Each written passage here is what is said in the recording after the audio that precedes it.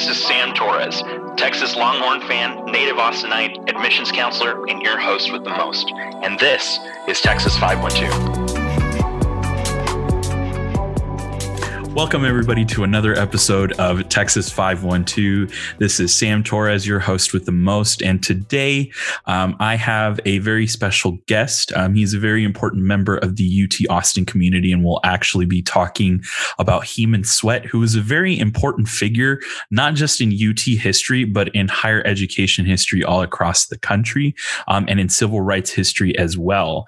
Dr. Edmund Gordon, he is a founding and former chair of the African and African Diaspora Studies Department. He's also the Associate Professor of African and African Diaspora Studies and Anthropology of the African Diaspora and Vice Provost for Diversity at the University of Texas at Austin.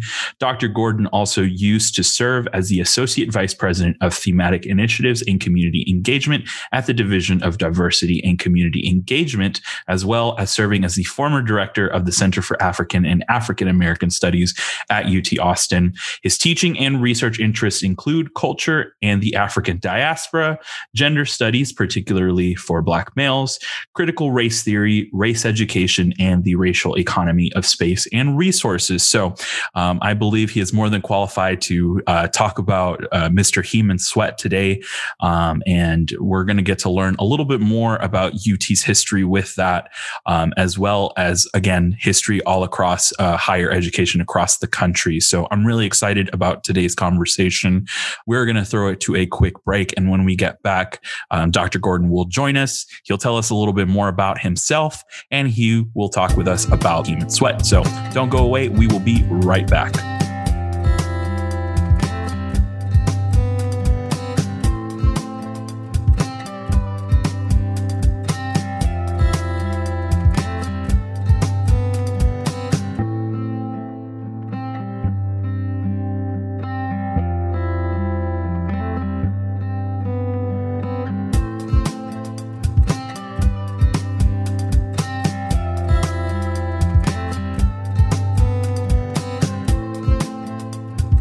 And we are back. So now I actually have Dr. Gordon here with me. Thank you so much for joining me today. So I wanted to start off by kind of getting to know a little bit more about you before we start getting into the story about Heman Sweat. Well, why am I working at UT Austin in the current capacity that I am? So my capacity at this point is I'm an associate professor in the Department of African and African Diaspora Studies, and I also work as a vice provost for diversity in the provost's office. Why am I here? I didn't initially want to have an academic career, although I went all the way through and got a PhD. The reason I got a PhD in anthropology is I wanted to be able to understand how the social world works in order to be able to transform it and change it. I didn't initially go into academia because it wasn't clear to me that academia was a place from which the world could be changed. I took an academic position here at the University of Texas at Austin because in some sense that was what I was trained to do, and I had to feed a family. So I took the job, and here at the University of Texas over the last 30 plus years, what I've tried to do is to use the skills that I have as a scholar and academic to be able to understand the world better, to be able to teach that mode of understanding the world better, and hopefully to be able to do what I can to change the world and have the folks who I teach do so as well. Awesome. Yeah.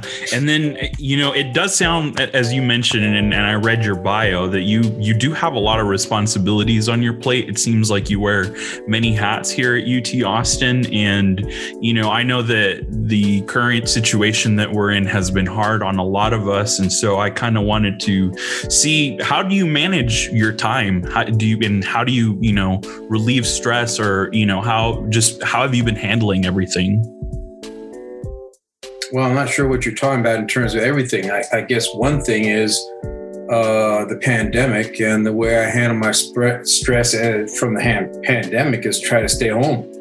I'm a 69-year-old. I don't want to die, and this pandemic is serious business. So that aspect of it, I find things less stressful if I don't expose myself to the disease and try to not have other people get exposed to the disease. And that's the way I'm dealing with that.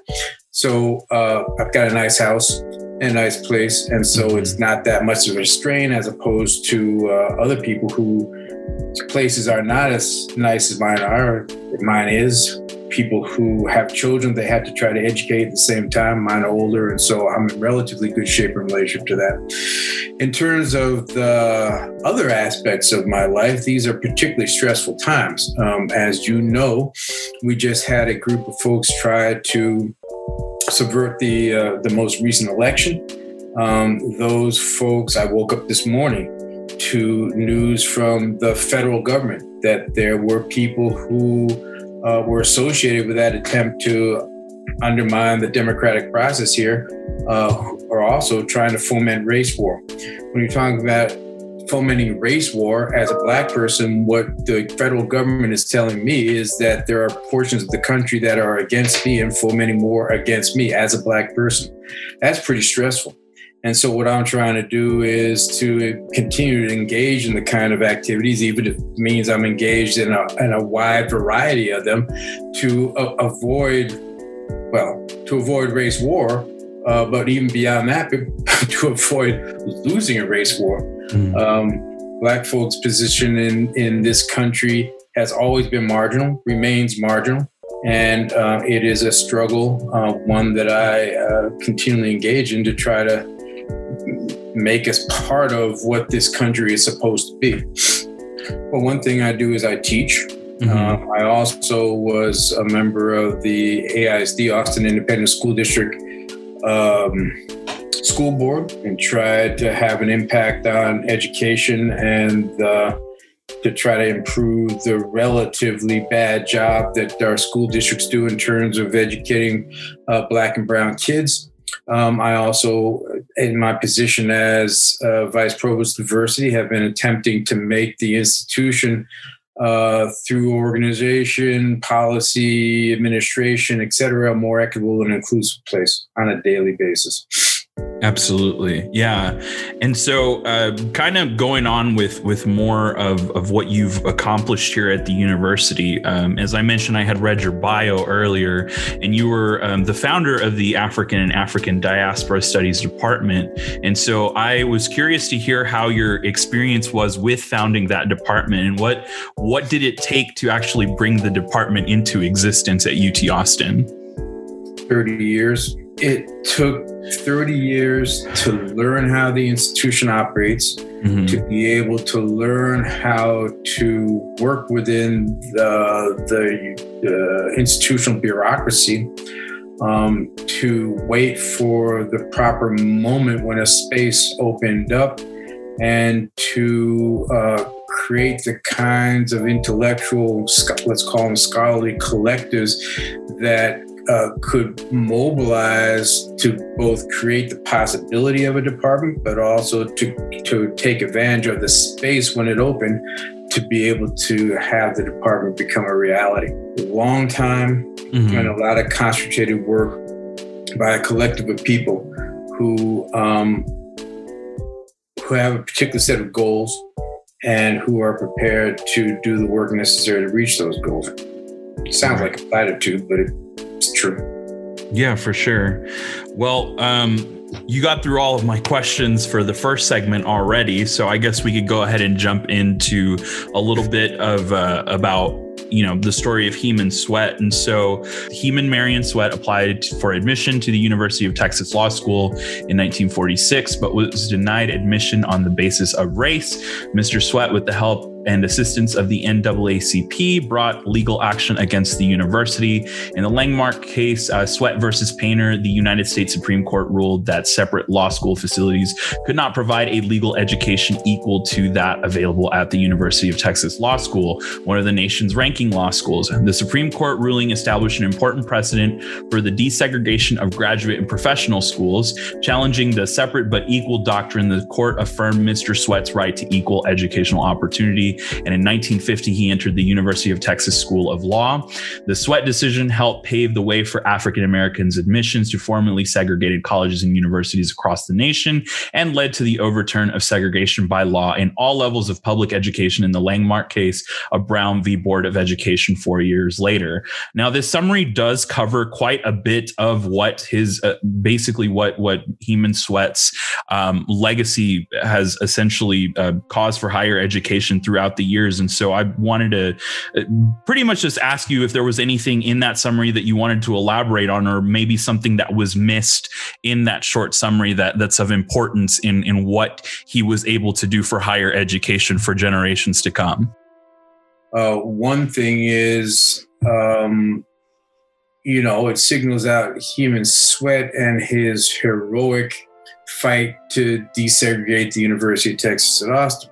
And that is, he was indeed heroic, and the university, I think, is going to recognize some of that heroism. But it doesn't say anything about the sacrifices that he made in order to be able to open up the doors in the way that he did. Mm-hmm. So it took, he, as it says here, he applied for admission in 1946, and it wasn't until 1950 that he was finally admitted. Well, that means that there was 4 years in which he dedicated his life to attempt to open up these doors. And then there was 1 year when he was a law student here. And along the way, he lost his wife. They split up under the pressures of the lawsuit, and his being, under the pressures of the lawsuit. He lost his health. He had a series of medical problems and medical collapses, etc. He made it only through 1 year of the law school. And the dean of the law school, in his correspondence, basically said it was because he was not educationally prepared for the rigors of the UT Law School, which didn't have anything. In other words, he did admit the kinds of pressures, sacrifices, mental and physical health problems that fighting the university for 6 years can take on a person, and blamed his lack of success on him. So it's the ultimate sacrifice in that sense. That doesn't get reflected in that short thing. The other thing that doesn't get reflected there is who was complicit in the struggle to keep Sweat out. Now, Painter gets much of the blame because his name is on the Supreme Court decision. Right. But the fact of the matter is the power structure of the state was refused to allow the racial integration of the University of Texas. So this wasn't Painter's decision alone. It may not even been his personal preference. But Painter was a compromised president. He was put into power with no process by the Board of Regents after they fired Homer Rainey, who was the previous president of the University of Texas, and who was accused of harboring communist professors and also queer faculty members and students. And so they got rid of him, and they put Painter in, and Painter therefore was their creature. So Painter's effort to keep Sweat out had to do with the power structure of the state, making sure that the University of Texas would be an all-white, white supremacist institution. Right.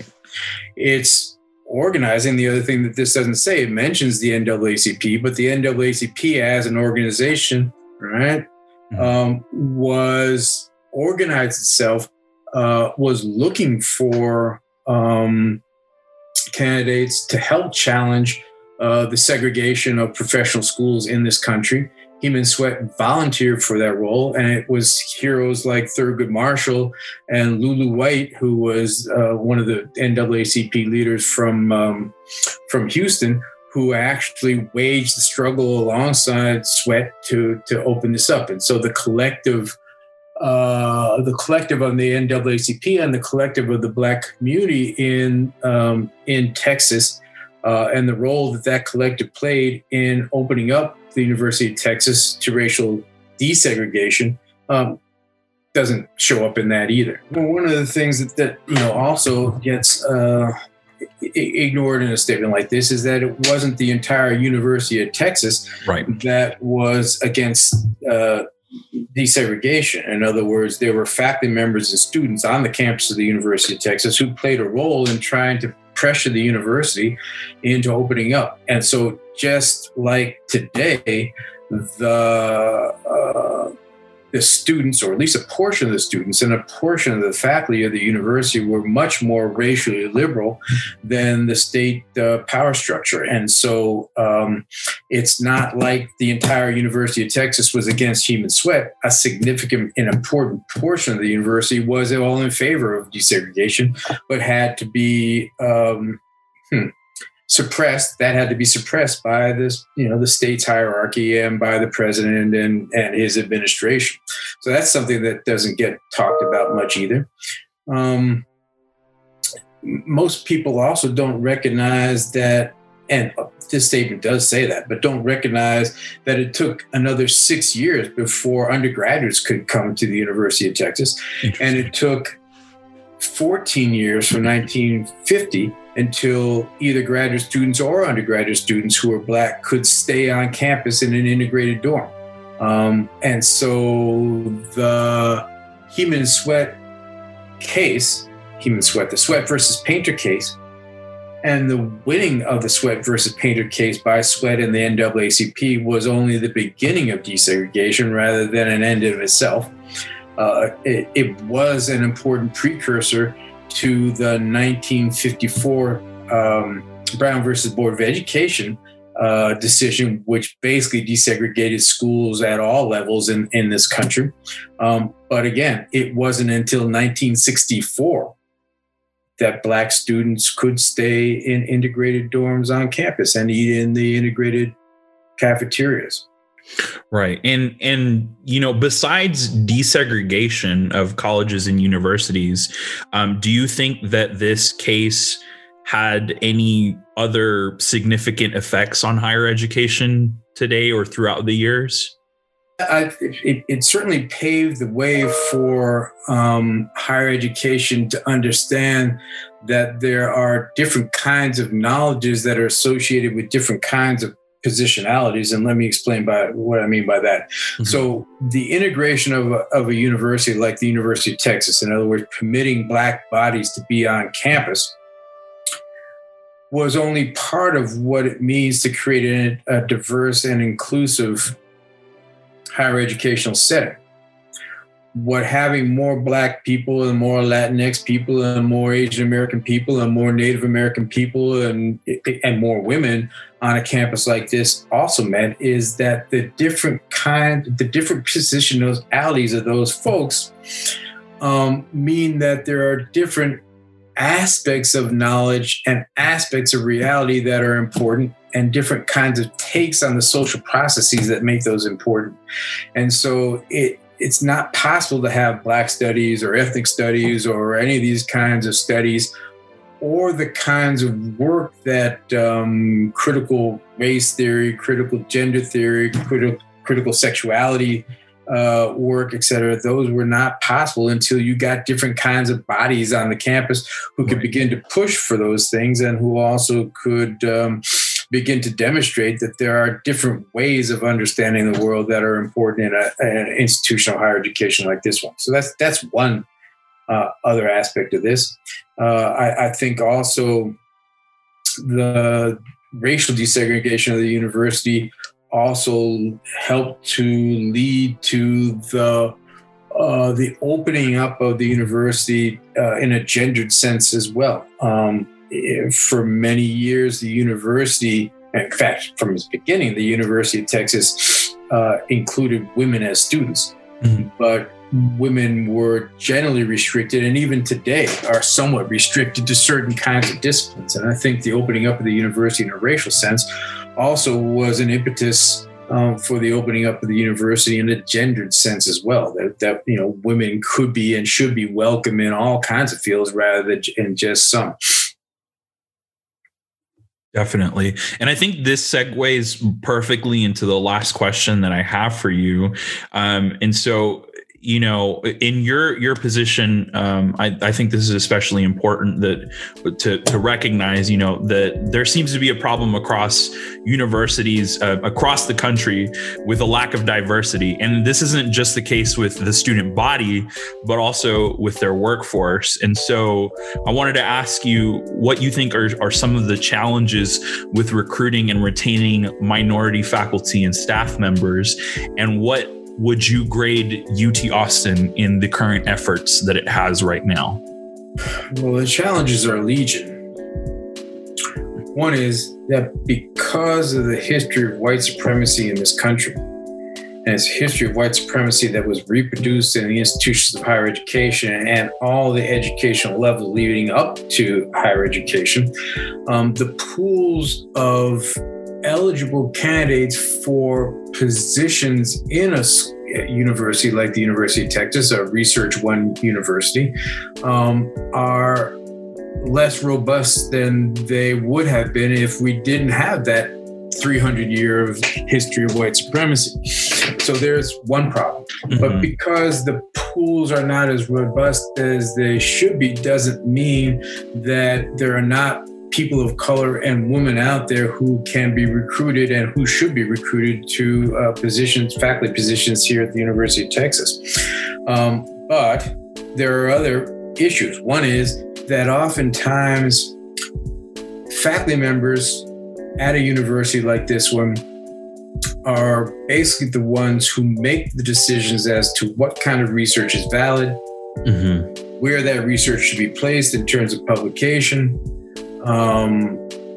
et cetera, et cetera. And so therefore, they are the arbiters of value and merit in the people who get chosen to join the university, the intellectual community of the university.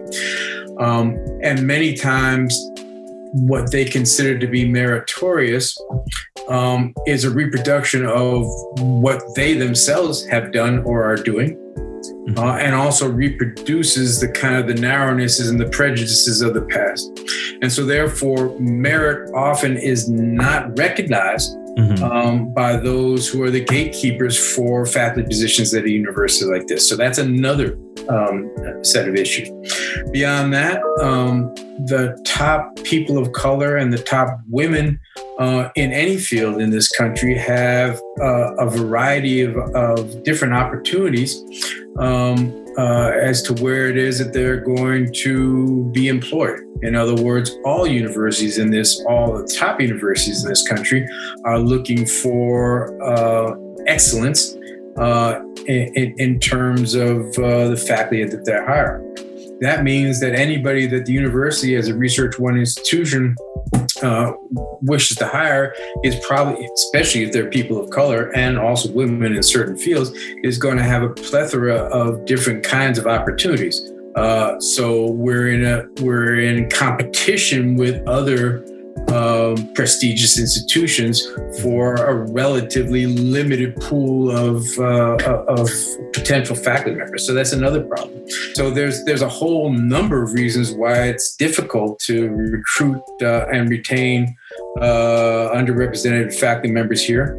Doesn't mean it can't be done. And actually, the University of Texas has done a better job of it than other institutions that are similarly situated and located. And we're also currently involved in trying to put into place policies and other kinds of mechanisms to be able to be competitive in terms of attracting people here and also in terms of keeping people here. But it is a challenge.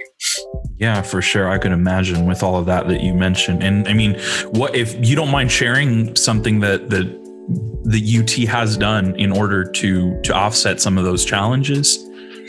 Well, we have been trying to offer resources to faculty, and particularly faculty search committees, which try to institute best practices in terms of doing the kind of recruiting which can both create diverse pools for hiring, but also we hope can have outcomes in which we're attracting faculty members and hiring faculty members who have the skills and knowledges to contribute to the diversity and inclusivity of the institution. So we're engaged in that. And remember, I said that that many times faculty members, it can be implicit or inadvertently only look for certain kinds of excellence. And so we're trying to kind of train people or give people the resources to be able to break free of those kinds of things.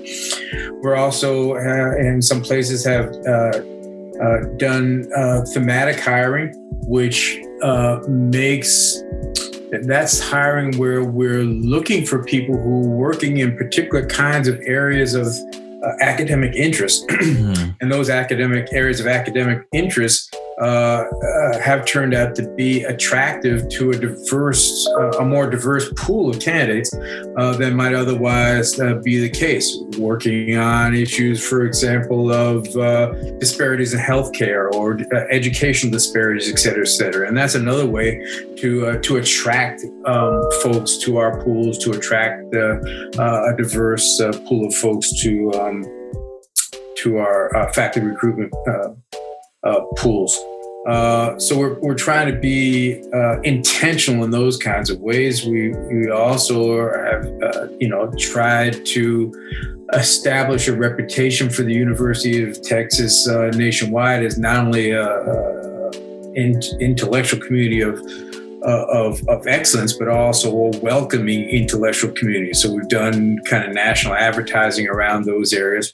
So there are a number of ways in which we've been working on this. Fantastic. That's great to hear. So that was pretty much the last question that I had for you.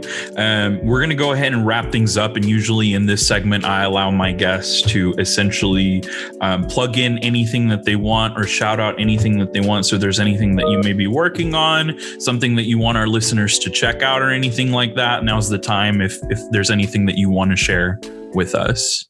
Well, the only thing I'll plug is the Racial Geography Tour. If you're interested in the history of the University of Texas, particularly the racial and gendered history of the University of Texas, there is something called the racialgeographytour.org, all one word.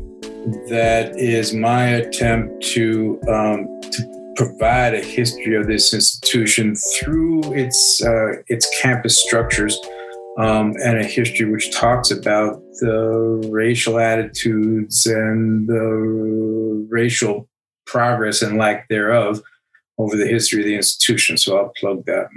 Awesome. I've actually heard really good things about that tour. We usually offer it for training in our office like almost every year. So I was hoping to take it this year, but hopefully, once everything goes back to normal, I'll get an opportunity to do so. Well, there's a walking tour, but it's also a digital tour. So you don't have to get out of your bedroom in order to be able to go on this tour if you don't want. Awesome. So y'all heard it here first. Y'all can go ahead and check that out online. But Dr. Gordon, thank you so much for taking the time to have a conversation with me about Heme and Sweat and some of the history of UT Austin. And thanks to our listeners for checking us out today. This is Sam Torres. Thanks for listening today, and I will see you in the next episode.